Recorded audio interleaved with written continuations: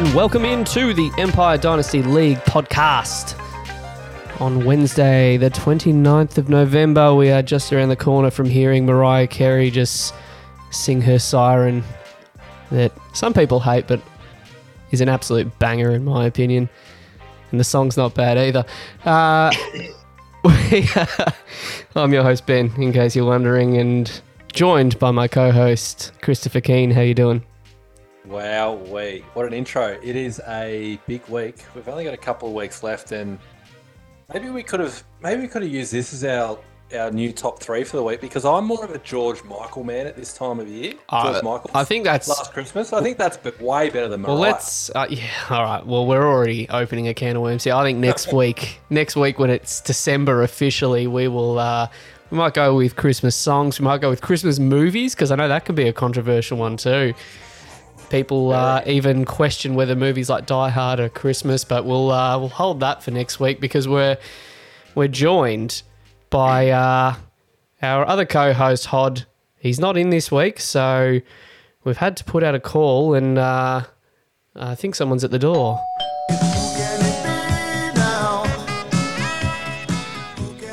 Welcome into the podcast, Matthew Thayus McMahon. How you doing, mate?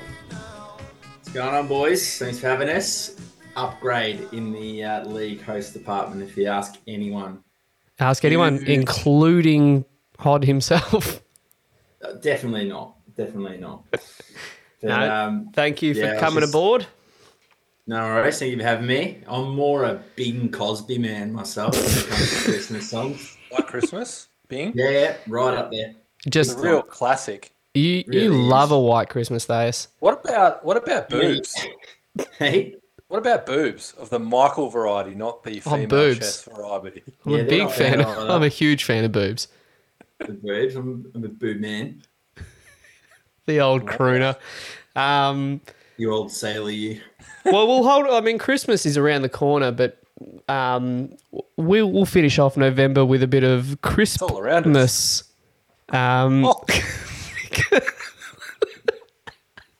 And that was a little nod to our UK listeners out there, because we're going to we're trying to think of some things that we could rank here. We're just throwing some ideas around off air, and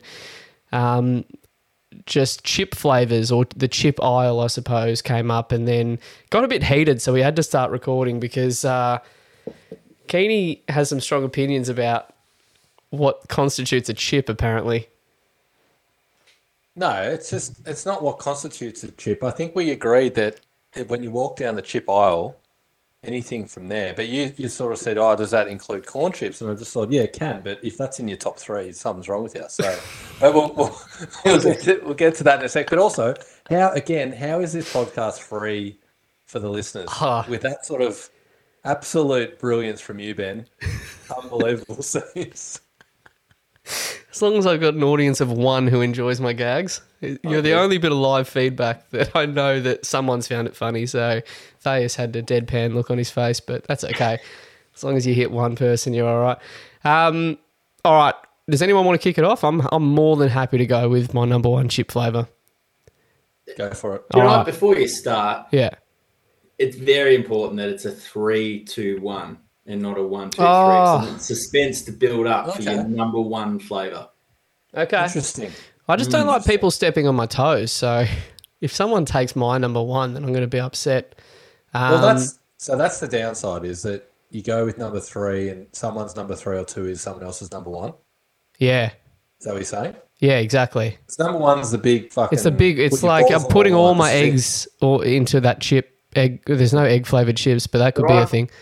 I don't care what your number 3 is after I know what your number 1 is. So yeah, but it's build suspense. Where's the cutoff? Like, is a corn chip going to make it? Sure. Well, God help us if it does, Ben, is all I'm going to say. All right, so you want us to go with 3. We'll do the reverse. Well, you are the guest, so we'll... Why don't we do 2 first? Let's start with prime numbers only in our rankings. All right. My number 3 then has to be the Nacho Supreme Dorito flavor, Keeney. That is absolutely. You're telling me, you're having a laugh if you're telling me that you don't go down the chip aisle and you don't if you're buying 3 packets of chips because people are coming around, or you're just getting some snacks to chuck in the old pantry, you're not going to grab the nacho cheese or the supreme cheese Doritos. I'm glad you've put some flavouring with it. I was worried about just the plain corn chip, because I thought any chip that you need a condiment with to dip the chip is a problem. But at least you've added some flavour there. I don't mind it. It would be in my top 3. But fair enough. Okay. But we're not catering for a party here. We're going... No, well, either way, I'm telling you right now, there is a packet of supreme cheese Doritos in my cupboard, so it is... Because I get what you're saying. Like, when you're hosting someone, you want some variety for everyone. It's not about what your first 3 are. It's more about variety. Like this that's podcast. I think that's where the corn chip comes into it. It's just a convenient filler for variety. No. That's it. Hard disagree on that one. So I'm glad that you get variety when I come around to your place, because it's appealing to me.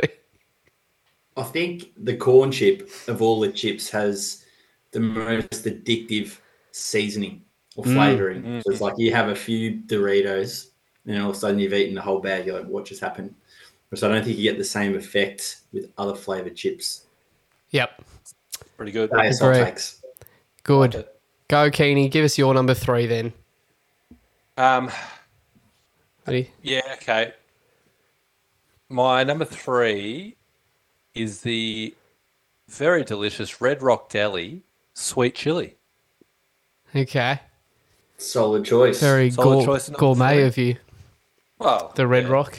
Wait till you hit number 1, mate. I thought you were going to go with something a bit healthier and like a chicken crimpy shapes or something like that. You know, the baked variety. Although that's probably not in the chip aisle, but anyway. Okay, yeah. No, that's a solid choice there. Thais, number 3. No, it's a solid chip. Honourable mention to all of the corn chips before I dive into my top 3. They're all fantastic, with the potential exception of the original, which does require a bit of salsa. But the rest of them, outstanding. And the honey soy Red Rock Deli was mate, you wanted to do the reverse, and now you're giving 15 honourable mentions. I know. Here we go. Number 3 for me is the Samboy Barbecue. Wow. Oh, okay. Absolute blast from the past. Banging barbecue bangers. The Samboy. Yeah. Can you have a Sunny Boy with that? I think you have to. Yeah. Fantastic. Yeah. Do they still make Samboy? Oh, that's a genuine question. I highly doubt it. Okay. Yeah. You'd have a Samboy, a Sunny Boy, and then you go and play Tarzo's. Yeah, they're still there. First hit, Samboy barbecue potato chips, $2. Fantastic. I bought a Samboy show bag back in the day. That's you can bring back memories. You can get them at Coles or Big W. Just free plug for Samboy chips there. Big W just rocking out the Samboy chips. All right, my number 2, and I'll throw in an honourable mention because everyone else is doing it, is the Pringles sour cream and onion. It's a good one. And that's a tasty one if it's out there, but it's not one that I probably would reach for in a top 3 selection. My number 2 here, this gets a few looks when I tell people this, but it's the Thins Plain. Wow. Just keep it simple, boys. You don't need to overcomplicate. This is how the chips started. A bit of fried sliced potato and then just sprinkle a little salt on it. That's how we got to this culinary experience. And then some people tried to bastardize the whole situation by throwing vinegar in, and then they threw other shit in and then made barbecue, which doesn't even taste like a barbecue. And yeah, just give me the simple. And it has to be Thins. Don't fuck around with Smiths or anything like that. It's too thick and too salty. Wow. Thais. I'm going to have to disagree with you, not on the flavour, but on the chip. I think if you're going to have plain chips for mine, they need some thickness. They need some thickness like a Matty Mac after 9 o'clock on any given day. But they need to be crinkle cut or... So you're the Smith, you're a Smith man, or are you? Kettle, like thick cut. Yeah, I don't mind, the kettle ones are okay. They got like a bit more to them, but the Smith one, they fuck up the ratio with salt. They crumble. You could dissolve it without chewing. That's the best part. You can smash a packet. You don't even like have to take a breath. So yeah, I'm a basic ass bitch, but give me some plain Thins any day. That's fucking plain as that is. Number 2 for me, Jensen. You did mention, Benny, that you didn't want anyone to steal your thunder. You motherfucker. No, mate, you motherfucker, because you've mentioned my number 2 already without knowing it, and it was a shape variety. It was the chicken crimpy. Hey! I love a chicken crimp. It's clearly the goat of shapes. Like, clearly, there's no one. Ben's lost it. He can't. But it's the best shape by a mile. It's the worst shape all by a over mile. Barbecue and pizza. Oh Please. my god. Chicken crimpy. Crimpy. The pizza shape is a disgrace to potato chips and biscuits. The rest of them are fine. What the as long as fuck? it wasn't pizza. What have you two been smoking? You've discarded the pizza shape and then you've put the chicken crimpy at the top. You're lunatics. Give me nacho cheese, give me barbecue, give me fucking savoury, give me the cheddar before I even worry about a chicken crimpy. Savoury over a chicken crimpy? Every day. It's got a bit of Lord, sesame not a chance. seeds in it. Nah. Beautiful. Nah. The It's starting to shapes. come around on your corn chips, Keno. You can Thank you you. can tessellate the shapes with each other. It's fucking hours of fun. Jesus. Come on, Thais. Give us something. All right. Well, are you sitting down, mate? Because my number 2 is a corn chip. It is the Mission corn chip variety. It is the chili lime. Yeah, Ooh. good. Chili lime flavored Mission corn chip. That is a good one. Demanding. I respect the flavour. Nice. It's a good one. Doesn't none of these even come close to the number 1 here, and that is it's just head and shoulders above any other flavour out there. And I know I said I'm pretty basic, but then I like to spice things up with my number 1 flavour here, and that's give me the Thins light and tangy any day of the week, boys. Light and tangy for the win. I don't know what tangy is as a flavour, but it definitely gives a bit of tang. And more importantly, I don't know what light part of it is, but whether it's light as in it looks lighter than other chips or whether it's less heavy than other chips, but it's fucking delicious either way. So light and tangy for the win. Well, a couple of weeks ago, Ben had a go at me for liking the double quarter pounder, saying he thought I was still 12 years old. The light and tangy is a real primary school setup, if ever I've heard it. He's clinging on to the past of the light and tangy. That's what do you think, Thais? The light and tangy is a nice chip, but I'm not sure it's a number 1 chip. Delicious. It's better than the plain because it is a bit light and a little bit tangy. But I think I haven't bought a packet of Thins since I was at primary school, Ben, because I grew up and then I dive into corn chips and thick cut chips and flavoured chips now. So, yeah. How's the analysis of the light and tangy? Very good, Thais. Can I go to my number 1? It's good, Ben. I liked it. Sure. And Thais, I said I respected the flavour from your number 2. But my number 1, I hope I'm not stealing any thunder here. My number 1, I'll go back to the well here. The Red Rock Deli lime and pepper is outstanding. Outstanding chip. And my number 1. Is a nice Ben's not chip. happy. Ben's not happy.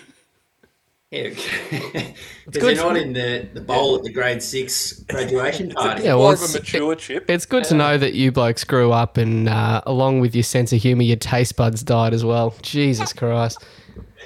Black Evolved. pepper evolved to black pepper. I mean, give yourself a bit of excitement in your life, boys. Have a bit of tang in your life or something. The lime. The lime, flavour of I'll lime squeeze in a- chip is great. I'll have a lime with my Corona and I'll enjoy my light and tangy chips. Live a little. All right, Thais, Thais, over to you. bring it mate. home. Here we go. Bring It's the home way this- you wanted it. Oh, yeah. Amazing segment. So stumbled across these chips in the last 3 or 4 years, and unlike our counterpart, the primary school teacher, they're not light and tangy. They're very tangy, and they're very peppery.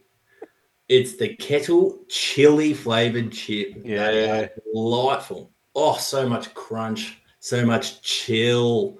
How's the heat? They're outstanding. Have a glass of milk when you're done, boys. Thank you later. Well, the heat coming out of those kettle chilies are significant. Like Big. when I first had a kettle chili, speaking from experience, Blew here, your like, fucking socks off. mate. I was used to the light and tangy with the year 6 pallet, and then ripped into a kettle chili and didn't know what hit me. That was heavy and tangy. I respect your choices. I would eat all of these flavors, sans chicken crimpy. But Thais, serious question, and this is for you too, Keeney. Do you drink just a straight glass of milk? Are you one of those people? Plain milk in a glass. Yeah. In Now, my life. why are we focusing on my palate of a primary school age kid? I didn't think anyone above the age of I thought once you hit double digits in age, you stop drinking straight glasses of milk. And Santa Claus. As you can tell, milk is big and strong, full of protein and all the other supplements, but I don't work for a dairy company anymore, so it's all about gambling now. But what I will say is I only have it after I eat chocolate. I eat chocolate, mouth gets too rich, wash it down with some milk. Just like Ben, you probably wash your light and tangies down with some Sayos and a glass of water, mate. All the Carl Barron fans out there. Loved it. You sound like Santa Claus. Yeah, you've got the Santa Claus diet going on. I've actually got this. Yeah, I kind of do. I can only cut off up here, but you can see what was going on down here. Shit. All right. Carrots. Great work, fellas. That's one of our more phenomenal top threes, I reckon. Every newsman in this city's laughing at us, and I don't like it. You know, a top three on the podcast hits well when barely anyone discusses their top three in the chat after we air the podcast. So if no one mentions a chip flavour, well, that's pretty clear feedback how we've gone on this one, fellas. But let's get into the news here. And a big one, it's been a week since we have dropped a pod here, but Joe Burrow, Thais, we got you on the podcast here. He's done a wristy, no good. Not the good variety of a wristy, unfortunately. He threw a touchdown and just grabbed at it straight away, out for the season. So didn't go in with any sort of injury tag. Apparently the news was he was wearing a cast when he came into the stadium or when he got off the team bus or something like that. And and then I don't know what the official injury, we haven't got hot on. It would tell me it's a lateral medial meniscus wristal ligament. Meniscus. Hard to tell you, he's operating on Joe Burrow, so you got to take it with a grain of salt. So Thais, talk us through how you felt about this news. Oh, felt amazing, Ben. But no, I was sitting around watching the game. It was a Friday game. I learned that Joe Burrow goes to bed at 8 o'clock. And once the clock ticked past 8 o'clock Eastern Standard Time in the States, I knew something bad was going to happen. And the next thing you know, he couldn't even complete a throwing motion without releasing the ball on the sideline.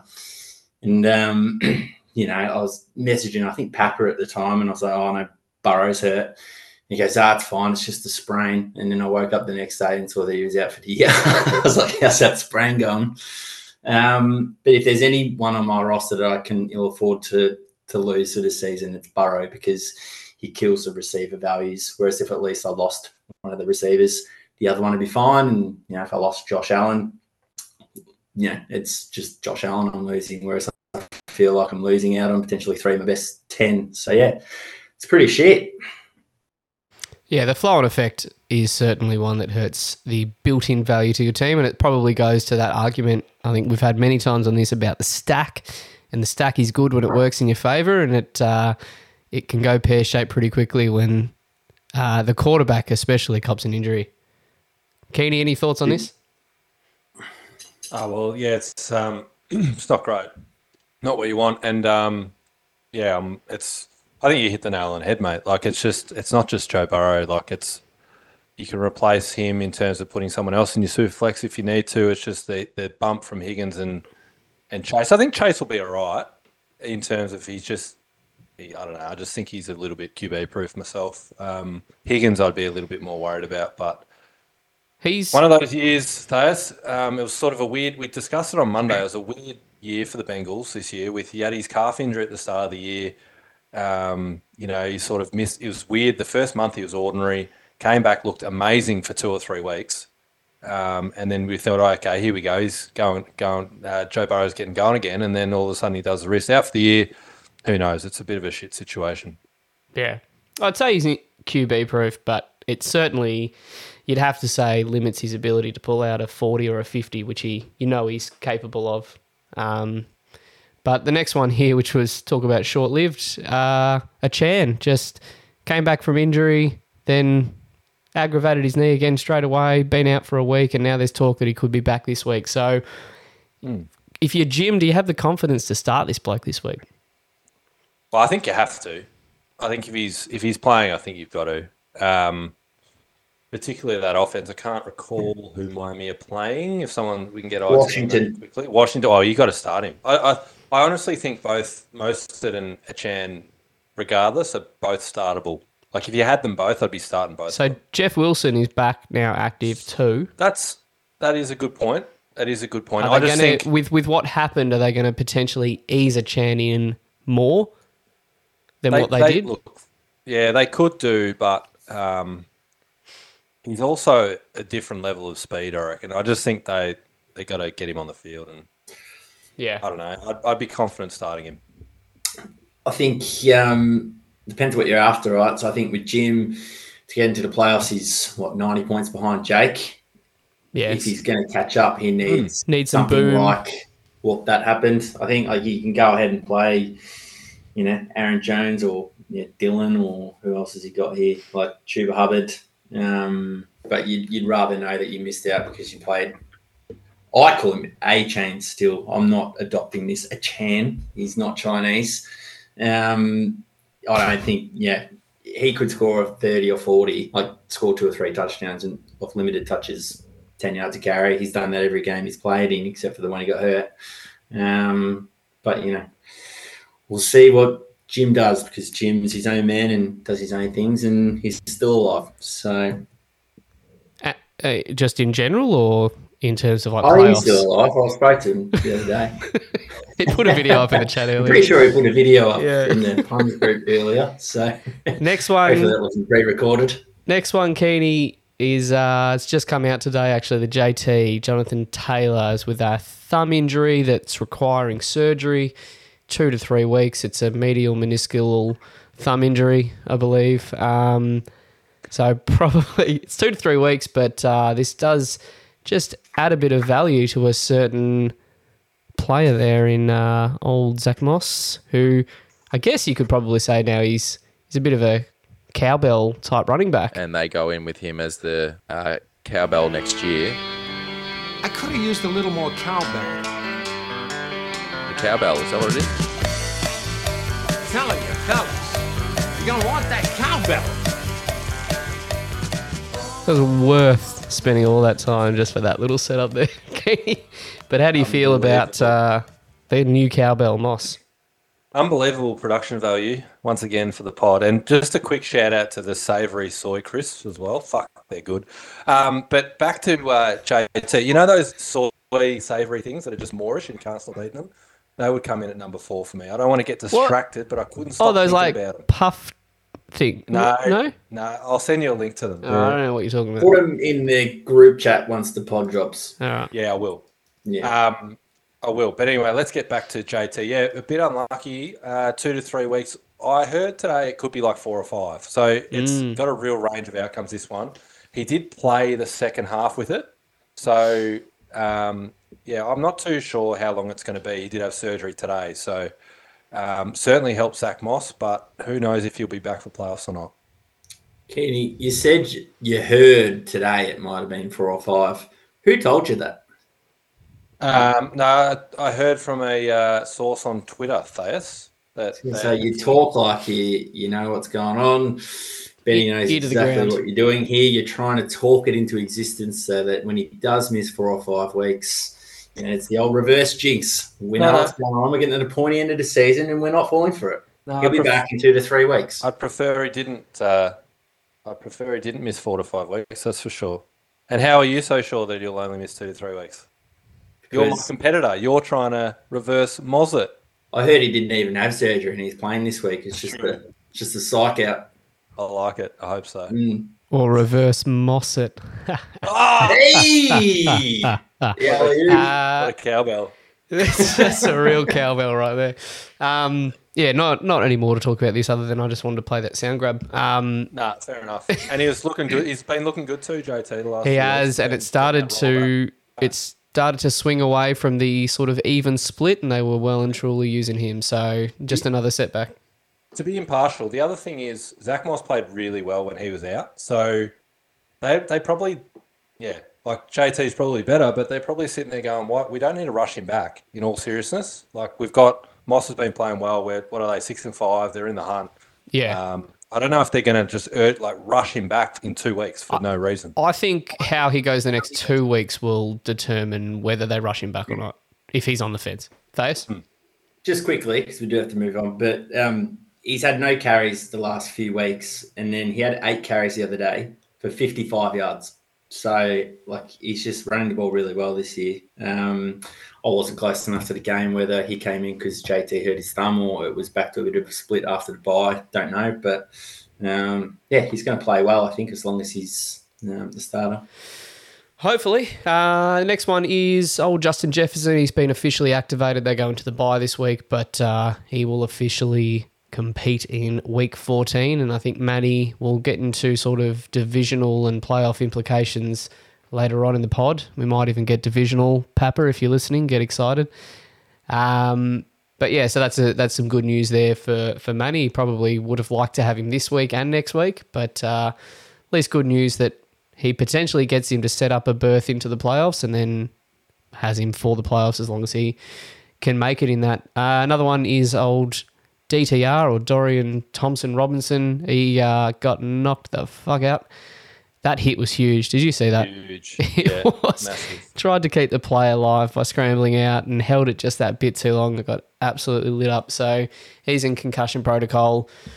I think they've officially ruled him out for this week, and then he's a maybe for the week after. But they haven't actually confirmed whether PJ Walker gets the start or Joe Flacco might get promoted off their practice squad. And then another one for the Browns is Cooper just copped that rib injury. So that coupled with who their quarterback is an interesting sort of thing for Amari Cooper there to watch. And then the other one I've got here is just the New Orleans Saints wide receiver room, Keeney. Who the fuck have they got left there? Yeah, they don't have a lot. Shaheed's got a quad. I don't know about his availability. Michael Thomas, no. And Olave got concussed on the weekend. So might be down to Taysom Hill. And a shitload of Kamara, I reckon. Yeah. Is it Bowden? Bowden, is that Bowden. another one? He might cops. But yeah, I think Kamara over is an absolute lock. Whatever they set that line at. Thais, what sort of line would a betting company potentially set? I like Kamara, over receptions rather than over yards. receptions for sure. If it's Derek Carr starting, bloody 15 and a half catches for Kamara. Yeah. Fuck me. Check down Derek.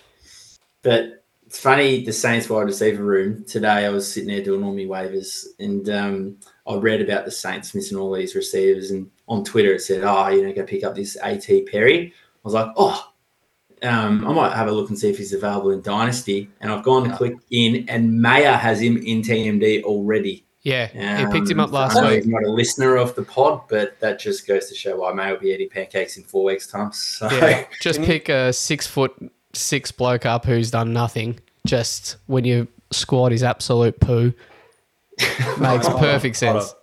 That's incredible. At what time of year did he get He it? picked him up last week, I reckon. I'm sure it was last week. I saw it come through, and I was just like, "What is going on?" Yeah, I was like, unless Keeney stashed him. I saw Mayo. I was like, that makes a lot of sense, actually. For context of the few blokes who aren't part of our redraft league, this is a bloke who, when the top teams are putting out sort of 150s, 160s, similar setup to our dynasty structure, he's putting out consistently like 60s in a redraft league and 70s. It's absolute trash, and he's just a mile off the next worst team. So to be stashing someone like A.T. Perry is just absolutely mind. He spent money on him too. And This this guy's 2-10. This guy's 2-10 and won both of these games by less than 5. Could be 0-12. It's hard to do. This is also an open invitation for our last place challenge that goes down, and that's at the Pancake Parlour. So the person who loses that bottom half league has to spend 24 hours in the Pancake Parlour and gets an hour off for every pancake they eat. So anyone out there listening, we'll give you the date of that when Maya inevitably is doing that for his second time and going to struggle. And there's already rumblings that he's going to spend the full 24 hours in the establishment just because he's not putting himself through it again. So, You couldn't do that. Anyway, that's on a side. That could be a whole nother topic of discussion. Good excuse to get down to the Pancake Parlour for anyone who doesn't get in that position, though. Keeney, you've done it before. How was it? It sucked dick. I haven't done that before, but I can imagine. No, it was pretty bad. The thing with Maya saying I'll do 24 hours, well, I don't know. I just think, don't you want to go, well, this is how I did it last time. I want to A, try and beat it, and B, have a different strategy to the way in which I want to do it. Certainly if I did it again, I'd want to do it a different way than how I did it last time. But not that you'd ever want to do it again, because I'm telling you, it doesn't sound that hard, but it is real bad. is that strategy, Katie, not to suck down a VB before your last plate of pancakes? Fucking hell. The pre-victory VB that just added an extra 2.5 hours. If you look up peer pressure in the dictionary, me drinking a VB with 4 pancakes to go is right there. That's all right. The beer will break all the pancakes down. Oh, it's science. A few teams on bye. We go back to byes this week, and I don't know what they were doing with the fixturing. Old Bills, Ravens, Vikings, Bears, Raiders, and Giants. There's a few notable fantasy names that will be out. Thais, Joshy Tassels being one of them. Lamar being another. That's true. Josh Dobbs. Touchdown, Tommy. He needs a week off to recover after that absolutely atrocious display. Was it 4 picks in the end? Yeah. Should have sold him. A performance like that is just about as catastrophic as the DFF bet Thais that he puts on, and probably the first one that he's put on is this year, and that was Pickett going head to head with Fields. And I think even I just messaged him to say, what does he think about how that bet's going? And not ideal, but not catastrophic either. So he's optimistic about how that one can still play out. I think it's pretty catastrophic, if you ask me. I don't think Pickett's getting over the line in that one. What do you think, boys? No, well, I don't know. Did they have an injury? No, I don't think they had an injury clause. I think it was just straight up clause points. Is the word I was looking for, because even if they did, he's 30 points behind Pickett, and he's played 3 extra games. That's pretty funny. He's a British drive. The one thing the DFF has in his pocket is the removal of Matt Canada. If 1 week's anything to go by, you never know. That's a good point. They went over 400 yards for the first time this year, and even into part of last year as well. So that's true. It was an uptick. 4 years. There you go. The other stat that Keeney threw out was the old DFF over wins bet that we had last year. Keeney, what did you want to share with that? Well, we did, and if the listeners recall, it was a very excitable DFF saying he's going to win over 7.5 games. I think Thais, you decided to jump on the over. That's 8 wins required for those playing at home. Well, he won 4 last year, which is a little short of the 7.5, but he's only won 3 this year, so he's over the 2-year period still hasn't gotten over that 7.5 yet. Still waiting. Do we think he'll get over 7.5 in 2 years combined? What? Yes. No, I'm going to go the reverse jinx on the behalf of my great friend, the DFF. There's no chance, mate. You might as well pack up if you haven't already. How bad can a bet be that they haven't hit the over in 2 years? It's that bad. Can you give me the bottle of wine back? In your line of work, Thais, if someone said a line like that and this was the outcome, would they just get instantly fired? Yes. It's off by a large margin. Pretty catastrophic. Not ideal, but not catastrophic either. Catastrophic. We had a pretty big trade go down in this league as well since the last pod that we put out, and that was Jim getting Joe Flacco today for a 2024 fourth. I don't know if you saw this one, boys. This wasn't the trade I was alluding to, but it's such an insignificant trade. I'm sure that it probably slipped through the cracks there, and that is I traded Flacco to Jim, got a 2024 fourth out of it, and $5 fab, which I put on Dortch, and I bid all $85 on him, and the next nearest was like $9. How good, fab? Oh, it's the best. There's just nothing out there, so you don't really care too much if you overspend on anything. But yeah, that was one trade that went down today. But sorry, what, were you going to say something, Kenny? No, yeah, I was, because I'm quite confused by the incentive for Jim to get Joe Flacco, given Goff and Prescott have both had a bye. In what world, Scoot, would you start the 38-year-old? Why do you need him? What if he gets a QB injury going into the playoffs? You How make about the we- how move about we get there after the first? injury, Ben, for the same price. What's that? Surely. That you make the same move that he just did with you today, but after the injury. Yeah. Or the argument could be that he gets named the starter and his value goes up. 38-year-old Joe Flacco. Yeah. Off the street. That's all right. I just threw it out there and he took the trade and away we go. But the other trade, probably the bigger one involving a QB, was Papa and Camo. Really? Believe it or not. Was it? And that's the number one pick himself, Bryce Young. He didn't even make a season with the Punishers, and he gets shipped off to the Demons there, and Matt's 2024 third as a result. And then Papa gets DJ Moore, a receiver that he's been on record loving for his whole career, and a 2026 first. So he's just adding more first to his stockpile. What are your thoughts on this? Because if it's a number one pick and it's a QB, he's jumping off to get a good wide receiver, a very good wide receiver who's had probably one of his best years, and another first on top, but it's down the road. Do you think that who's this better for? I think it's a polarizing trade, this one. I can depends which way you look at it for mine. Like if you think Bryce Young's in a shit situation surrounded by little talent and that situation can change, I can see this being a cheap way to acquire, number one overall pick QB, number 101 or 102 in where did he go in the end? 102, 103 in the rookie draft? 3.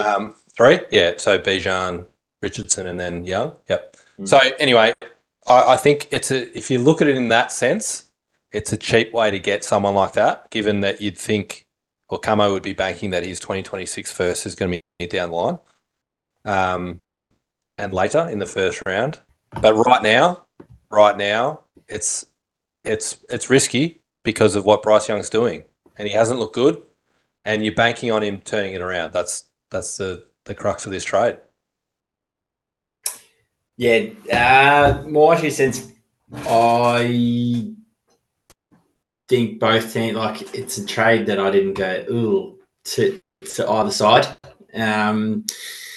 Looking at Camo's team, I thought, what better chance to get an elite or potential blue chip prospect for the price that he paid up to get him. Like that 2026 first and DJ Moore, like neither are, elite assets. But the risk is that he doesn't go on to do anything. But I think he would be in the camp of, let's get rid of the coach. Let's give him some weapons next year, an off season. Like he doesn't have a third quarterback. And then for Papa, probably credit to him that you don't see many people moving off of depreciating assets very quickly. There's case studies in this league of people sitting on people for way too long and they don't equate to anything, and then you're stuck with them. So name names. Who would do such a thing? the DFF. Who would draft like 2 QBs exactly the same as Papa and just hold them forever? But that's I love him. I think that's a perfect point though, because I looked at this trade and my first thought on it was, this is what you could have done with Zach Wilson. Like, and the reality is, if you had have jumped off Zach Wilson his first year, if you had have looked at him play and gone, you know what, yeah, situation's not great. However, I'm not completely sold on the bloke. He's not kind of progressing or looking like he's got the qualities of what I want to feel safe enough. Do you just hit the eject button, kick a first down the road, wherever that first may fall, and get a decent play in return, because you hold on to him for too long and you see how quickly the value can plummet? Yeah. Sorry, mate, you go. Yeah. I was just going to say, I think the big difference between doing that, which I think there's 2 things. You got to at least be willing to explore it. I don't think it necessarily means you got to do it, because I think it's easier in hindsight to say you should do it. But I think you got to be looking to explore it. I think the big difference between that and Papa is that he's got CJ Stroud sitting there, and with that in the bank, he can be like, righto, I've nailed one of them. Pretty confident of that. I can let the other one go for fair value and then build around Stroud. I've still got Justin Fields. We'll see where that goes. That's still teetering for mine. But at least he has confidence that he's got one pillar and all these picks in place to address the second part of that problem, and him not wanting to take the risk that Bryce Young isn't the solution. So move off him now. Yeah. I don't think anyone in the world really is batting more than, say 60% on quarterback prospects, right? So picking 2 and 3, like, you plan on hitting on one. And if you hit on one, it's worth more than picks 2 and 3 alone. So he's just kind of factored that in, getting rid of Young when he could. I thought it was probably interesting for Camo because, like, he's in the window to win right now. Like, he's on track to have a week off and only needs to win 2 finals. And getting rid of DJ Moore, I'm guessing he just doesn't value him as much. And it's even more interesting because Papa's on record as not valuing him at all. So that's why I found the trade interesting. I was like, well, Camo is probably better off trying to win this year and hanging on to DJ Moore, and Papa, why he'd want a back half first and a player he's on record as not liking. It was strange. It's a very interesting and significant point you make, because he's not super deep at wide receiver, Camo. He's been a bit unlucky with Olave this week getting injured, but outside of he's got CeeDee Lamb and Devonta Smith. But outside of those two with Olave, like, it's hard to start Judy, hard to start anyone else, Bateman, at the moment in his roster. DJ Moore's certainly startable. So in terms of, you're right, a team that's going to get a likely favourite to get a playoff bye and be in the top 4, the last 4, I would have thought DJ Moore's a piece for this year, but he's obviously looking at the value of QB in isolation, and maybe this time next year, Bryce Young will be worth double what he paid. Yeah, and on percentages, it's probably the right call. Like, I don't think DJ Moore's the difference between winning and not winning. Like, whether he makes a trade or not, like, he's Camo's probably like a 20% chance of winning the title. And I think all of us are, like, kind of in that same boat. It's just luck. So he's done it. So when you talk it through from that angle. I haven't gone back and looked at this, but I feel like from memory, Camo's perceived value by what he does in his trades on that third QB spot seems to change, because it seemed like he traded a lot to get a third QB in. He sort of traded away his 2 starting QBs to get 3 back in return, and then during this season shipped one of them away and then was left with no depth, and now here he goes again acquiring a third one. So it's almost like he can't quite figure out whether he should hold 3 or not, or he just gets the trigger finger, which is probably more likely the case, and goes, you know what, I know I can get something for Bryce Young because there's a whole bunch of teams building. He's a young QB. Maybe I'll flick him on as I go into the playoffs and build up my team a little bit more. I don't know. Yeah, and that led into my last point, that it's good for the league that Camo's back trading, especially in the back half of the season. It's when he's a bit quiet on the finger, it doesn't feel like the EDL if he's not trading. And he's been busy in the last few weeks. So shout out to Camo. Absolutely. Enough with this. Let's get on to some reviews, shall we? move forward amicably. First of all, you're throwing too many big words at me. Okay, now, because I don't understand them, I'm going to take them as disrespect. Watch your mouth.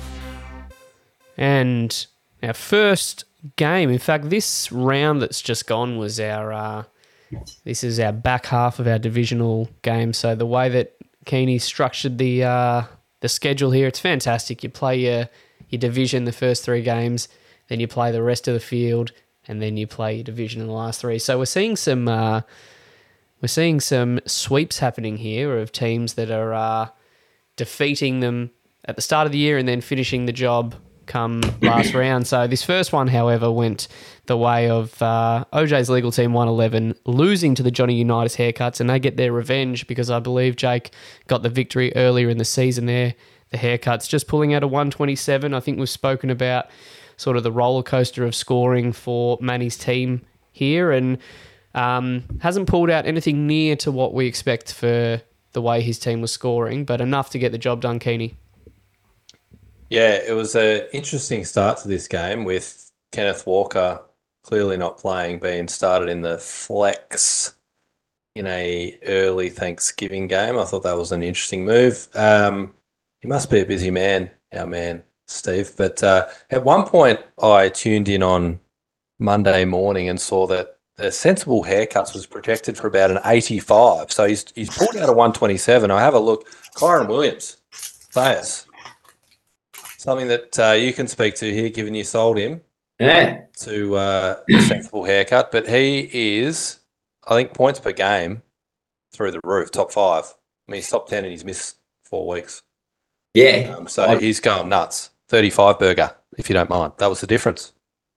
Yeah. It's, I was exactly the same as you. We were watching kind of the points race between him and Jake. I think it was potentially in the playoffs, and then all of a sudden he's ripped out that Kyron Williams score, and he's a guy that I think a lot of people in the off season were, he'll maybe be the starter, but like he's not an asset per se. So found something with Manny. He was up for a starter. I was up for a pick. I already had enough running backs, and I was way wrong on him. I thought maybe like Zach Evans would take over at some point, but this guy's just come back and he's just dominating when he plays. So happy to put my hand up and say I was well wrong on that, it looks like. So he's got Washington, I think, in the first week of the playoffs. I've already had a look. So we're on a collision course. So it'll be fun. Yeah, they certainly weren't too worried about him re-aggravating that injury. He's just gone 61% of snaps, 16 carries, 143 yards, 6 catches, 61 yards,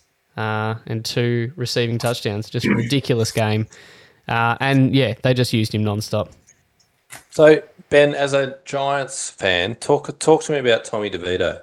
Is he a startable fantasy asset after the last couple of weeks? Because Jake's going to have a decision to make, presuming he makes playoffs, with Derek Carr and Tommy DeVito. He's loaned to QBs. Doesn't look like Heineke's going to get much work now. Trubisky, no. And then he really doesn't have anything else behind. So he's going to have a decision. Do I start DeVito or a skill position player in that super flex? What do you reckon? Well, we've got Green Bay in the final round of regular season games, which will be somewhat important for Jake. Not a great matchup in the first week of playoffs against New Orleans. I don't see him as a startable asset. I think he's got a bit about him for a bloke who's sort of come out of nowhere and no one really knew much about him. But yeah, I don't really see us having enough weapons on that offense for him to sustain a decent enough score. I think a 10 is about what you'd expect for him. I think a 15 is a great score for him. I think I'm not going to tell Jake how to play because I might be playing him at some point, but the balance of probability, you've got to play him. You just have to play him every week. I mean, who's sitting on his bench that he's willing to roll the dice on? I mean, he's just thrown for 200 yards on a Bill Belichick defense, maybe missing a few. 250 and 3 touchdowns the week before. I mean, you just have to play him. Yeah, I mean, Jacoby Myers is probably his next reliable starter. Have you ever seen a QB that's starting projected for a 5.8? That's what he was projected for this week by Sleeper. That was yeah, that is doubled that. No issues. Yeah, well, if he's projected for 12 this week. That's a 24 is a great score if that's how he's going to trend. You're right, though. So it's probably a process over results setup. Like if he plays and he scores 3, well, it is what it is. Can he score 17 for you? Unless he's playing Cleveland or something, yeah. Yeah. Look, Njoku's probably another good starter that Jake's got on his bench there. But, yeah, it's a bit of a, what is it? Absolute coin cost. Whether a tight end's going to have a good game or not. Week 2 of playoffs at Philly. I'd be nervous as shit. Oh, yeah. Could be resting starters by then, Philly. You never know. But just quickly on, I heard you say Njoku, Ben. Yep. And the fantasy gods started talking, and I was looking upstairs. And since Deshaun Watson's gone out, DRT, or whatever his bloody name is, has been targeting Njoku like Travis Kelce the last few weeks in the run to the playoffs. So he would be hoping, I think, that he comes back in time for that week 15. The other amazing stat is that the bottom, I think, 5 or 6 teams against tight ends, Cleveland play every single one of them in the lead up to... Of course they do. So they had Denver, who were, I think, dead last or second last, and then they've got the Rams, Jacksonville, Chicago, Houston. They're all horrible against tight ends. So he's kind of like, if he's one that's going under the radar, his last month has been... or 5 weeks has been 17, 12, 11, 12, 11. Like, they're good tight end scores, and you could argue that that's a pretty safe floor. Is it a safer floor than what Danny DeVito is going to give you at QB? I don't know. Well, this week he doesn't have to worry about it because the Giants are on bye. But, it's going to be an interesting one for Jake to have to decide since Cousins has got his injury and Heineke's been benched, and who knows. By the time playoffs hits, Heineke's probably the starter again in Atlanta. It's every chance.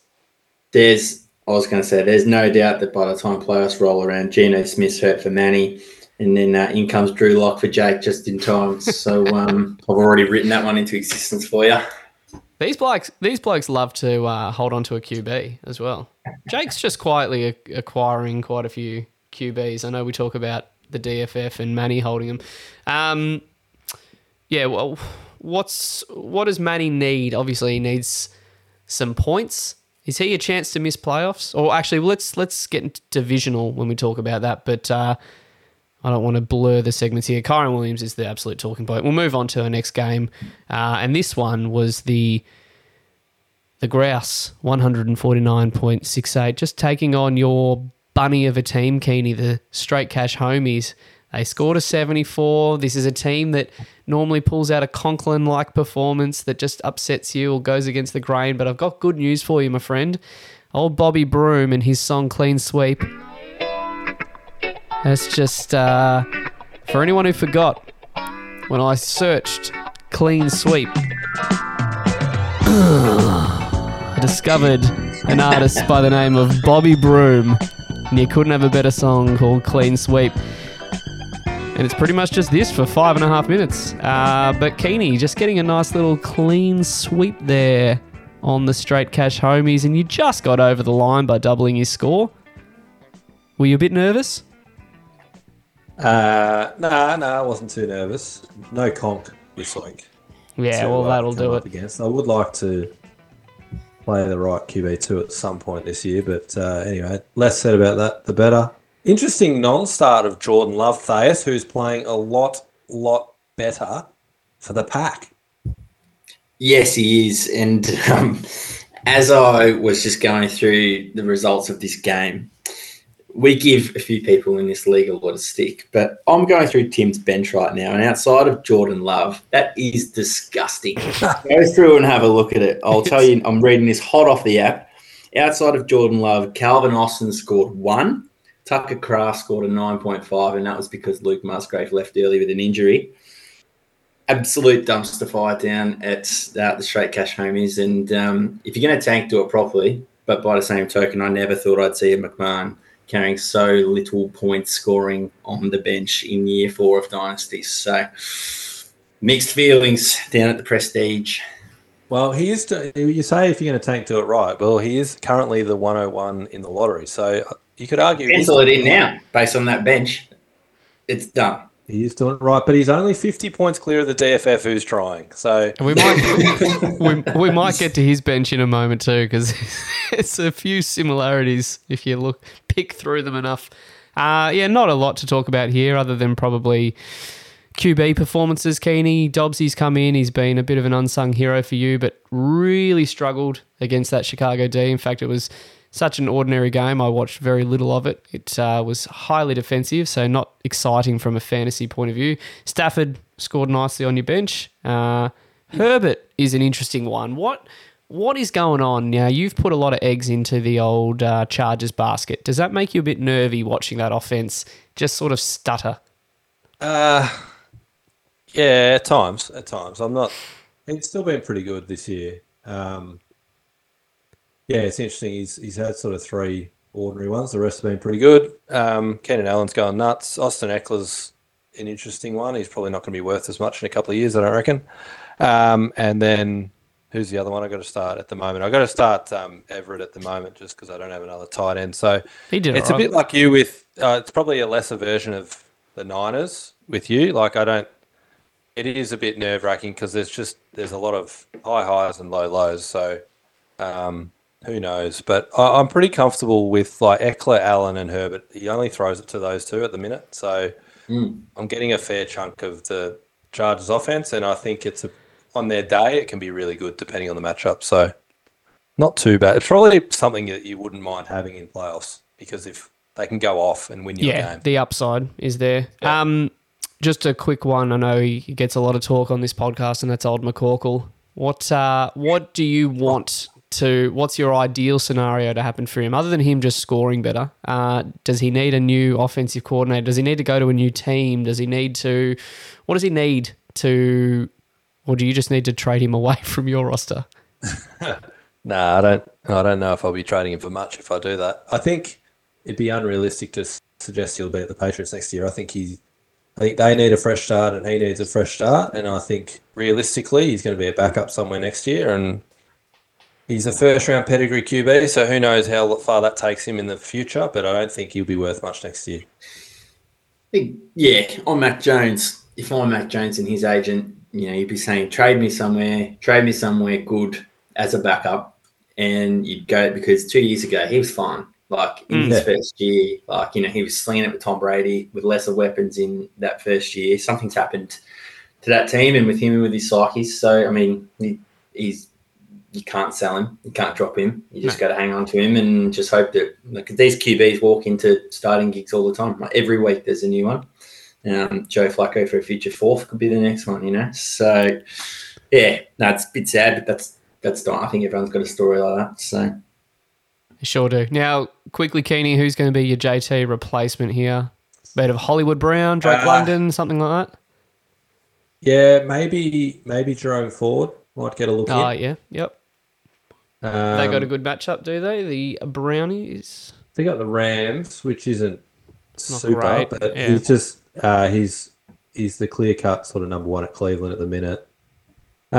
So, yeah, look, I do need to keep winning, but at the minute, he's probably the one, I reckon. Very, very nice. And for Tim, he just needs to keep going. But from a bloke who's openly tanking and trying to rebuild his team, he's, as you mentioned, in a good spot from a QB point of view. He's actually got decisions to make if he was trying to pick the right QB to start. And Kyler, Brock Purdy's a bit up and down, but he seems pretty steady to have. And then Jordan Love, I saw a stat, Thais. He's had almost identical stats in terms of yards, wins, and there was another one, I think it was touchdowns and interception ratio, as Aaron Rodgers starting Green Bay. So for people thinking that he's sort of had a bit of a lull and all this, I think people forget that Aaron had to sort of ease into it, and he's almost eerily gone through the exact same transition into the NFL. Well, yeah. Sorry, mate. I was just going to say he's got, as you said, he's got three of them. With Love coming on the last few weeks and a little bit more confidence there, you think if he's got the 101 in the lottery and he gets a top 2 pick, he's going to have enormous flexibility to rebuild a bit quicker, you presume he might take a QB there as well. Mm-hmm. So that flexibility to be able to flip one of them to either a contender or a rebuilding team for picks, Like if he flips a Murray, flips a Love, whoever, he can start building those assets up pretty quick. Yeah, big test for J Love this week against the Chiefs, Sunday night at Lambeau. But outside of week 1 against the dumpster fire Bears, Jake, the last 3 weeks have been his 3 best games. Should have beaten Pittsburgh. That was a weird game, but like he's really good the last 2, so he's trending up. So yeah, Tim's been very patient in year 4. Drafted him on draft night. So so there's that's the other side to the. There's a lot of different ways you can look at this, isn't it? Like the DFF's probably sitting there going, "See, that's what happens when you let them grow, bro. Let them develop." But there's a lot of different stories, I suppose. Yeah, I mean the flip side to that story is every single QB that the DFF owns. The next game that we've got here was the Prestige Worldwide, scoring at a nice top scoring here. Thais 160.1, defeating the Pappers Punishers 123. And guess what? Clean sweep, baby. Just getting another clean sweep over the Punishers. Just sweep that dust out of the room there, Thais.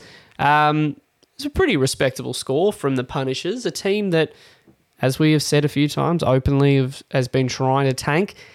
But he's been ripping out 120s the last sort of month, and I think CJ Stroud is a huge part of it.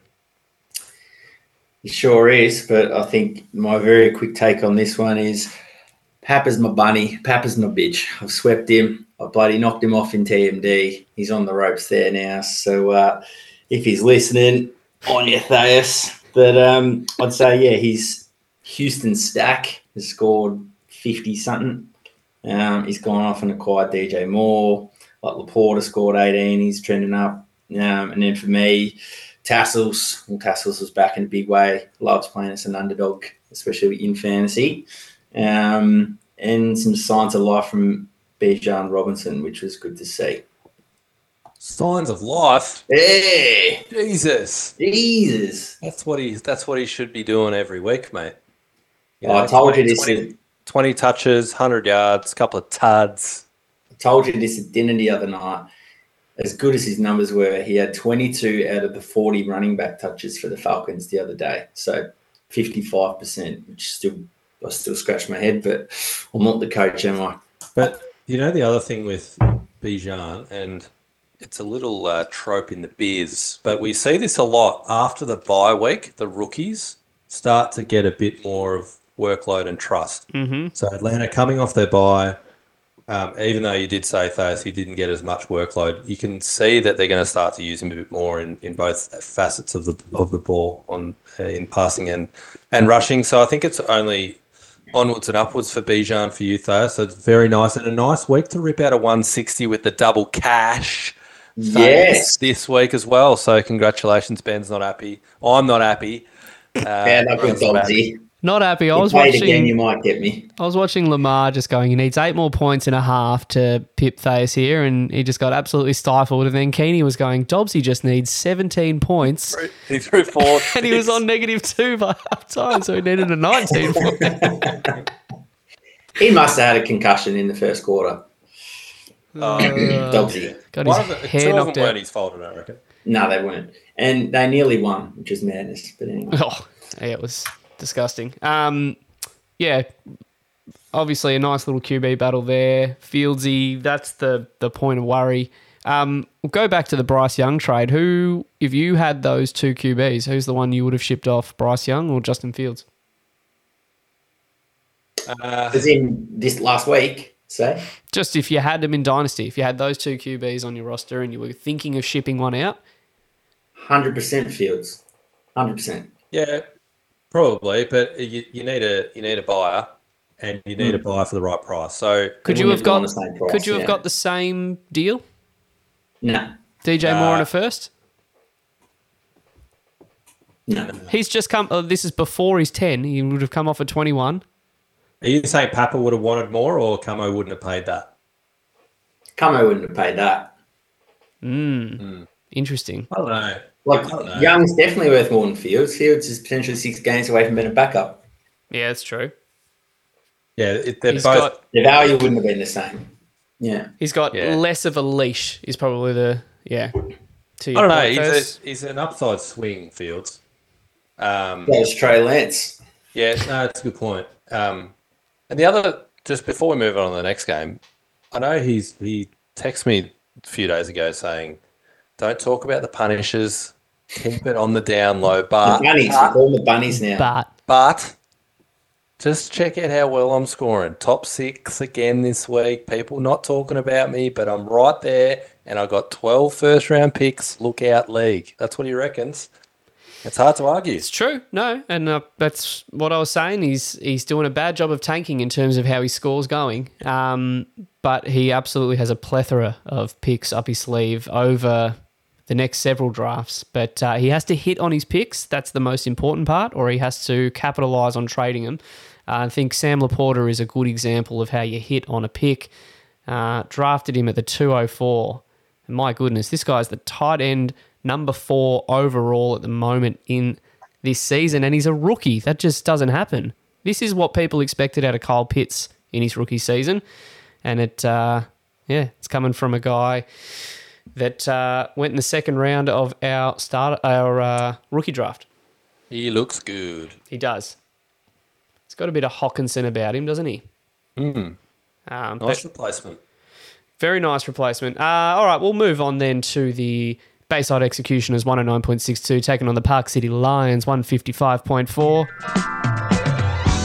Oh yeah, sweep it, baby. Sweep it down. Get the factory. Thanks, Bob. Bobby Broom's getting a workout. His seps are going to be sore from all that sweeping that he's doing. Yeah, this was not much of a matchup in the end. There was a point where early on, he had some nice scores early in those Thanksgiving games. Monty had a nice game again. James Cook's starting to cook, if you will. He's the running back 13 on the season. James Cook. It's a very nice return. And then Trey McBride's another nice little player that's coming along nicely for Scoot there. He's got some pieces, Scooter. He'd be like Garrett Wilson's obviously a great piece that's a bit of a wasted year for him. All things considered, it'd be frustrating as shit. But you just think if Rodgers was there, he could have had an almighty year. But Bright, I agree, looks really good. Jamison Williams is still really an interesting one for mine. Like, still don't really know how good he's going to be and if he's going to get there. But Sammy Howell's the other one. Like, does Sam Howell, he's QB4 overall, just in fantasy? He's certainly not that in real life, but has he played his way into a starting role next year? Well, he's number 1 in yards, I think, still, out of all QBs this season. So slings it. It depends where they're going to... the only way they're going to get a QB is through the draft. They're not going to be in a position where they can draft a QB. So I think he probably gets another go with the Commanders. I think he's done enough this year. Yeah, he's not the problem. His defense just gave up 45 points. So give him another year. Rivera will be out. It'll be interesting to see what they do. Their line, O-line's pretty ordinary too. He's had like a historical amount of sacks this year. Yeah. How's 8 of his last 9 weeks? He's had 41 or more passing attempts, including 2 games with 50. Like, Hunters Club. Is anyone listening? That's your fantasy. That's what you want. Your fantasy darling is just someone that's not that good, but just throws it a shit ton. Yeah, he's like Minshew at Jacksonville. Well, yeah, that's what Minshew did. Jameis Winston was doing that sort of shit, and he's he's on Scoot's roster, so it's probably appropriate comparison right there. On the other side there, Mahomes came back, had a decent game, shook off the cobwebs. Pacheco's having a pretty nice season. And Thielen, that was a frustrating one. He hasn't had anything less than sort of 10 targets, it feels like, every week, and he gets 3 this week. But just not enough to pip you, Thais, for the number 1 scoring team this week. But happy with how my team has bounced back after a few lower weeks a month ago. And a few weeks ago, I wasn't on, but it's just you and Hod. And you started Trev a few weeks ago, and he scored 2.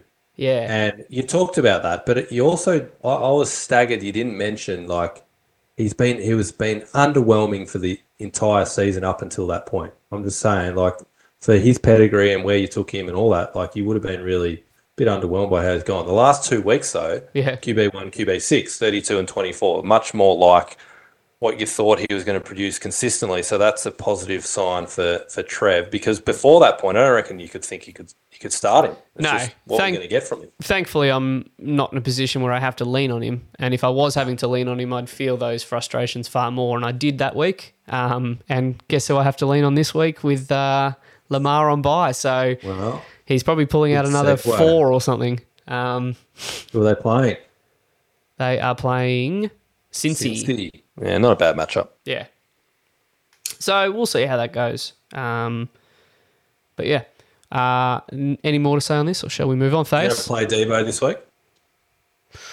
Yeah, I think he has to come. It's the first time I've benched him, I think, since I got him outside of injury, and he pulls out one of his best scores for the season. So I'll figure out that carousel. I think Thielen has to go to the bench after that performance. Thais? It's quick 2 cents from me. Scoot may have found one with Jalen Hyatt on his taxi squad. Went for over 100 yards last week, so it's something to watch. Good one. Then for you, Benjamin, last year you got bundled out of the playoffs by being a little too cute with your starting lineup.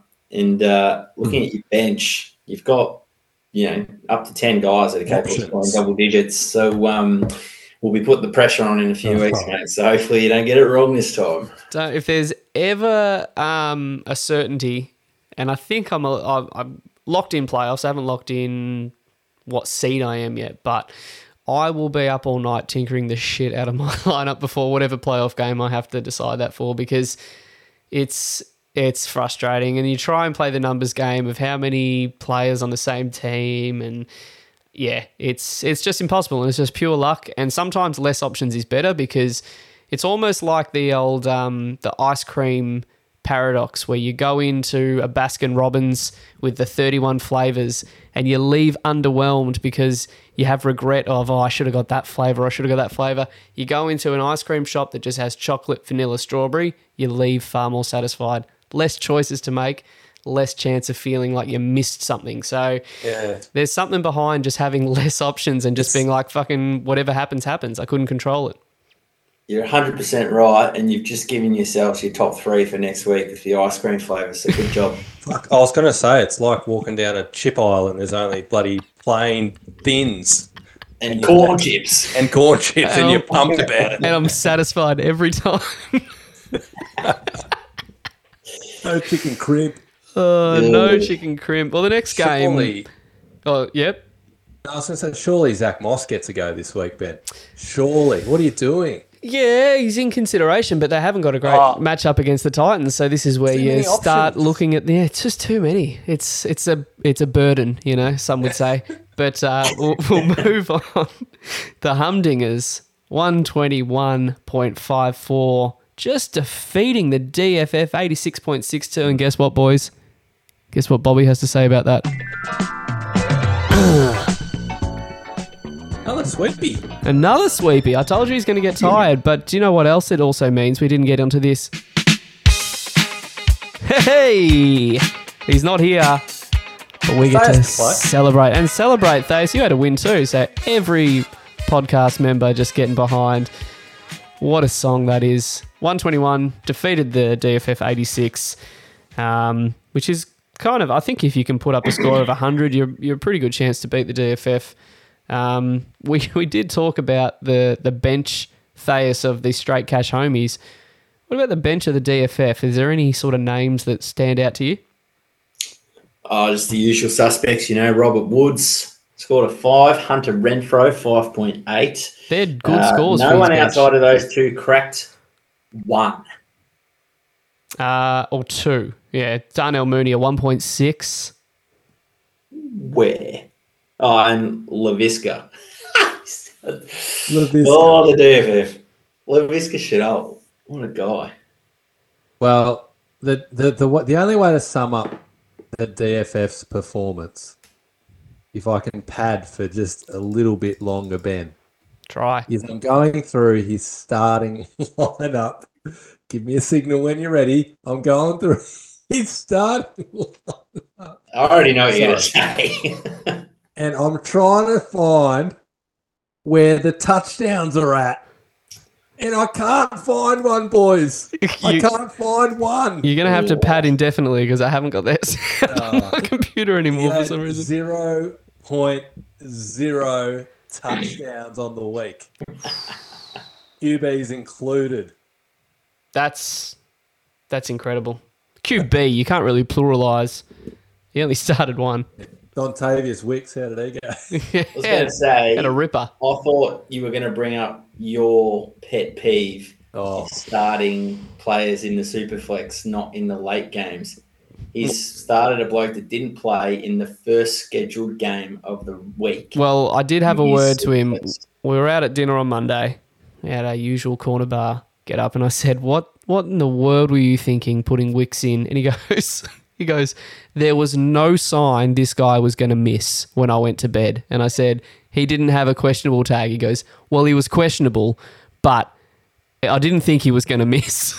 I said, if he had a questionable tag, why would you put him in the super flex spot, which you could literally start anyone? He goes, "That's a good point. I didn't think of that." So this is the insight that we're getting from the DFF. By the way, he was in concussion protocol on a short week. I don't think he was ever going to play. What is he talking about? That's right. Well, that's exactly right. He must get. Like he lost by 70. He lost by like 35. Didn't have a touchdown and played someone that didn't start. He must get his NFL news from the same place he gets his like draft rankings from, because he's just on a different planet to some of the other people who play in this league. But good on him. We need someone of his caliber in a league. Every league needs it. But what Steph would have been laughing at is just the poor performance from. He came up to me and tried to give me the old good tag, whatever you pronounce his last name. 7.8 from the Tua tag, whatever you say his last name. Just dropped off a bit, the old Miami offense from what they started the season at. Yeah, they have. I just can't let this go. Sorry. Can I just go one step further? I've looked at the rest of his squad. He's got 2 IR, 5 taxi, and full bench. 0 touchdowns from the 27 players on his roster this week. That surely can't be true. That is. Isn't it 0 from the 32? How many? Yeah, 32. 25 plus. 32. Yeah. Come on, DFF. You know what? He's surely putting an anytime touchdown multi for all of his players this week, just because it's due. That's incredible. I actually didn't think that could ever be possible. No. Wow. You'll need Mike Brady back on the pod. Oh yeah, he needs some sort of motivation, because it's looking grim. He can claim he's building, but I just feel bad for whoever he drafts in, because they're not walking into the most elitely run organisation there. The old Kincaid pulls out an 8, Komet 11. That's about his only highlights there. Waddle 15. What about the Fryer Youth on return from IR, if you don't mind, for hot? Just a lazy 120 off 9 catches. That was just ridiculous. Calvin Ridley as well. I mean, he's got a few players in there, and obviously he'd be pretty frustrated with how injuries have gone this year for him, especially at the QB position. But he's had a shocking year with injury. If he had we spoke about it. If he had held on to Dak, and probably the Dak trade, it came before the Richardson injury, but it would make his scores look a bit different than what he's putting out. But yeah, I suppose for Hod, he probably takes solace in the fact that a lot of these players who are scoring well probably can maintain it for next year. And then hopefully those injuries come back, and he's got that sort of depth there, and he's still got his draft picks, which he can attack the rookie draft this year how he wants. Yeah, and he's found Puka, and he's found Richardson. So he's going to be. Yeah, he's had a pretty unlucky year for mine, and that, as you said, Ben, like because he still holds his own first rounder. He's in the lottery. He's a chance. I think he's going to have pick 4 in the lottery by looking at this. Maybe pick 5, but he's in with a puncher's chance to get in that top 3 or 4, and to get a nice piece to add to this team next year. All right, go Face, quick. No, I was going to give Keeney a footy analogy here. He'll love this one. the Dingers are a little bit like the Crows this year, aren't they, Keno? Where they missed out on the finals, probably should have made it. Going into next year, get everyone healthy, get some good picks in the door, bang, they'll be expected to be right up there. I agree with that. I like it. Like it. Let's finish with our last game here, which saw the San Diego Demons 144 defeating the Gym City Stallions 104, and you know what that means, boys. Bobby Boone. The sweep again. We had lots of sweeps. I hope that we continue the sweeps happening this week. Got enough water in the bucket? He's going to have to refill. He's just... Bobby. I mean, you don't tend to sweep with water. It's more of a mopping situation, but... yeah, I like a mop. a wet mop. I was going to say, our wrists are not sore from all the big circle jerking session we had before, but it's from the 6 consecutive sweeps with the wrist action. We've been sweeping. You guys can't see it because you're listening, but we're watching each other. And our wrists are very sore, very Joe Burrow-like, very circle jerk-like. Jesus. Thais is out of action from typing on his keyboard tomorrow now. This is ready for bed. Jim needed to score, essentially, to be a shot for playoffs, and he pulls out a 104. It's a pretty disappointing week for him in particular, and he's just starting to lose ground. We'll get into some divisional and playoff standings in a moment, but... yeah, not a lot other than the Dak Prescott trade. We spoke about it a couple of weeks ago. It's looking very nicely for him. He's currently sitting as the QB3. He's just pulled out another 32. Goff has dropped off a bit on the same token. He started the year very nicely, and he had a bit of a purple patch in the middle. He started to fall away. And then hopefully Flacco can come in and just give him some extra boost there at that QB position. But yeah, he's going to need... Or Tank Dell's probably his big story, let's be honest. The guy's having an unbelievable season, and he got him in the arse end of the 4th round. Start of the 4th, 402. He picked him up. Very, very nice. Sitting as the wide receiver 11, believe it or not. Very, very nice indeed. And we were talking before about Camo's mindset around bringing in Bryce Young. Well, I think maybe you look at this game and maybe that's been answered given he started him over Russell Wilson. So maybe that's where he's thinking he doesn't really see Rusty as a big fantasy scorer anymore, even though he's pretty consistently put up his 15 to 18 this year. But Bryce Young's been the one that he's chosen to play ahead of him, which is a bold strategy. In his defense, Russ was playing Cleveland, so I think he might have been scared off by that a bit. But he also might. We shall see. One probably disappointment for Camo is Charbonnet had the clear-cut start and was pretty underwhelming. In fact, he's had his snap percentage bumped up a fair chunk the last 2 weeks with the Kenneth Walker injury. And only a 7.8 as a result of 14 carries. So he's got some pretty tough matchups actually over the next month, which might make him sort of question whether he can trust him as a start. I don't know, but with Olave injuries and things like that, he might just be forced to run with him. Samaje Perrine's having a nice little season there, so he might be tempted to tinker around with his starting lineup, but probably would be expecting a bit more from Charbonnet. I'll tell you what's really interesting, just looking at Olave for Camo. He got Olave and a first for Deshaun Watson, which is like the same thing that he gave up for Bryce Young.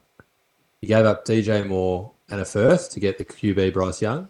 He gave up the QB, Deshaun Watson, to get Olave and a first. I just find that an interesting... Where do we see Deshaun Watson v. Bryce Young? Ooh, well, you think Deshaun, you would think, has more upside. Before he sort of went on IR, he actually had his best game, arguably, in a long while.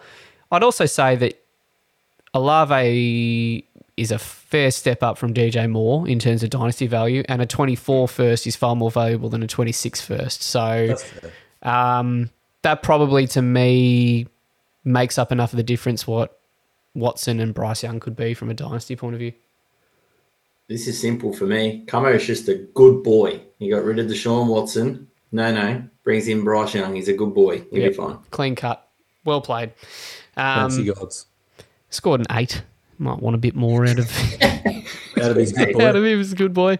Hawkinson just gets the nice little Dobbsy rub again. Happy days for that position there. But yeah, Najee is coming back, having a nice sort of.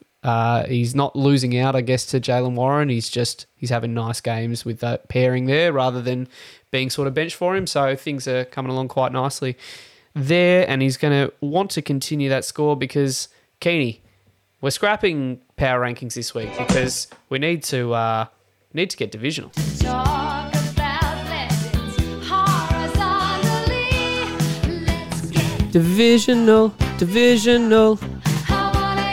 Divisional. Let's get divisional. Let's talk division stuff. Never misses. It's good every Pour time. one out for Olivia for Every that time. banger of It's like segment there. it's like a plain thin chip. Yep. Just dissolving in your mouth. Gets better with Light time. tangy. So from a division point of view, just officially locked into the divisions is the Sonny Weaver Jr., the San Diego Demons. They're officially the division winners. No one can chase them down. And the Park City Lions officially the Bo Callahan division winners for this season. Keeney, we'll put you as an official, unofficial division winner. You're currently 2 wins ahead of Thayer, so you'd have to lose both games. He'd have to win both, but you've got him by about 110 points. So to chase that down in 2 weeks is possible. It's doable. But you'd think unlikely. So, yeah, there's a little asterisk this week to play out in the Vonta Mac division just to sort that one out potentially. That's right, and congrats to Camo and yourself, Ben, locking away the division. As we know, it doesn't mean a lot when it comes to playoffs, but both in the box seat to get a bye. I think both of you just need to keep winning, and you'll be the 1 and 2 seed respectively. Yeah, I think we were saying off air that for myself, if one of you and Camo lose this week and I win, I think that locks me in for a bye. And then the same goes for Camo. If one of you or I lose Keeney and he wins, he's a lock for playoffs there. If all 3 of us win, it's going to go down to the last week to determine the 1 and 2 seed. Thais. Question for you boys. Has a division winner ever won a ring? No. No. I'll go back to my off-air analogy, and if you flip a coin 3 times and it comes up head 3 times, I don't think that means the odds are 100% head, 0% This is tails. a very biased coin, though, Benny. Very biased. It's extremely biased. We love a bit of recency bias in this league. We've been going for 3 years. I think I'm going to go out on a limb. If this league sticks around for 15 years, which I think we all anticipate it will, with the engagement that this thing's got, I think we're going to find that division winners and first round buys are going to fare pretty well for people than they have in the first 3 seasons, where the likes of Juszczyk and Lev Bell are getting rolled out. Shout out to the boys if you're listening. Fuck you guys. The Ring Boys. The Ring Buddies. So there's the top 3 sort of seeded teams are looking pretty likely with those 3 there, Keeney. What about 4 to 6? Well, 4 to 6 is still up for grabs. The likelihood is that Thais will probably be the 4 seed. The 4 and 5 seed are out of Thais and Manny. And the irony is 4 and 5 seed play each other in week 1 of the playoffs. So, ladies and gents, you could just about lock in that the Prestige Worldwide will come up against the Johnny Unitas Haircuts, most likely in week 1 of the playoffs. And then it's really down to who fills in the 6 seed, which is Jake's got a strong stranglehold on that at the minute, but he's 100 points clear of Jim, who his next rival. So Jim needs to make up some ground. And I understand there's a lot of other possible scenarios. Scoot wins out and Manny loses everything and Jake loses, there's other possible scenarios, but the likely scenario is that it's sort of Jake v Jim for that 6 seed. Yep. So Scoot's best chance, or only chance really, is to get in off wins. So he's got to chase down Manny and Matt. So he needs a lot to play out there, but you're right. And then Jim needs scoring to sort of work in his favour. But, with teams like the Giants on bye, Jake loses a bit of firepower in his lineup. So the bye could wreak a bit of havoc. I haven't even looked at the projections for the upcoming week. Not that they mean everything, but currently... I don't think there'll be any buys. 93. There's 2 buys. Sorry, there's 2 teams on buy in week 14. Okay. But for this week, Jim's got 93, Jake's got 86. Now, it's assuming they're starting their best lineup as of right now. I'm not even going to bother clicking in to find out, but he's going to need to make up more than sort of a few points there. He's going to need some big chunks. Yeah, he's going to need a bit of luck, but I suppose the way I look at it, there's basically 7 teams in the mix for playoffs. Scoot's hanging on by a thread to be the 8th team, and then the 4 that have basically been mathematically eliminated are Timos, Papa, the DFF, and the Dingers. And currently, as it stands, you said Timos in the number 1 in the box seat for the lottery there? Yeah, so at the minute it's Timos, max points the lowest, so he would be the 101 in the lottery. The DFF would be the 102. It's just 50 points behind. Yeah, Papa the 103, Scooter the 104, but that is Papa's pick, I believe. Mm-hmm. Hod the 105 and Jim the 106 if it all goes to plan. Plenty to play out over these next 2 weeks. A lot at stake at both ends of the table there. Thais, you are going to be... Well, we didn't say, but you're... are you up against the Straight Cash Homies this week? Yeah, so probably love.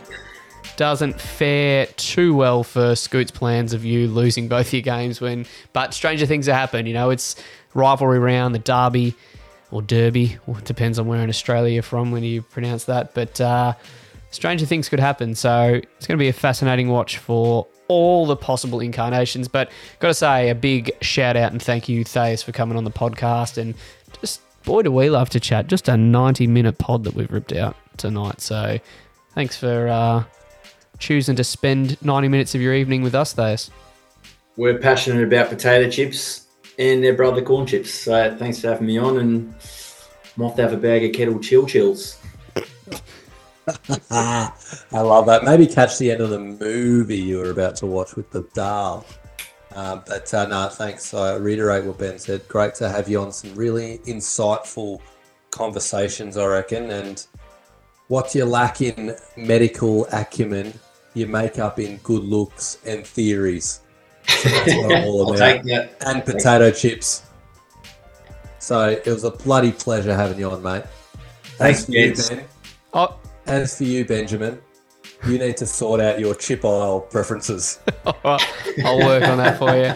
Look, without Hod here, we've got to find a way to sign off, and I guess you could say that without him, not ideal, but not catastrophic either. I don't know if that came through in the sound grab, but not catastrophic either. Have a good night. Thais, go round it out.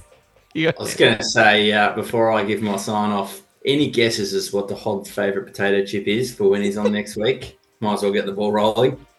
Oh, his would be a real healthy number. It'd be like a cicada or something. I actually think seaweed. He's a salt and vinegar. I think he's a salt and vinegar operator. I think he might be. Yeah. He's always liked it salty. Loves to sweat on him. All right. Not ideal, but not catastrophic either.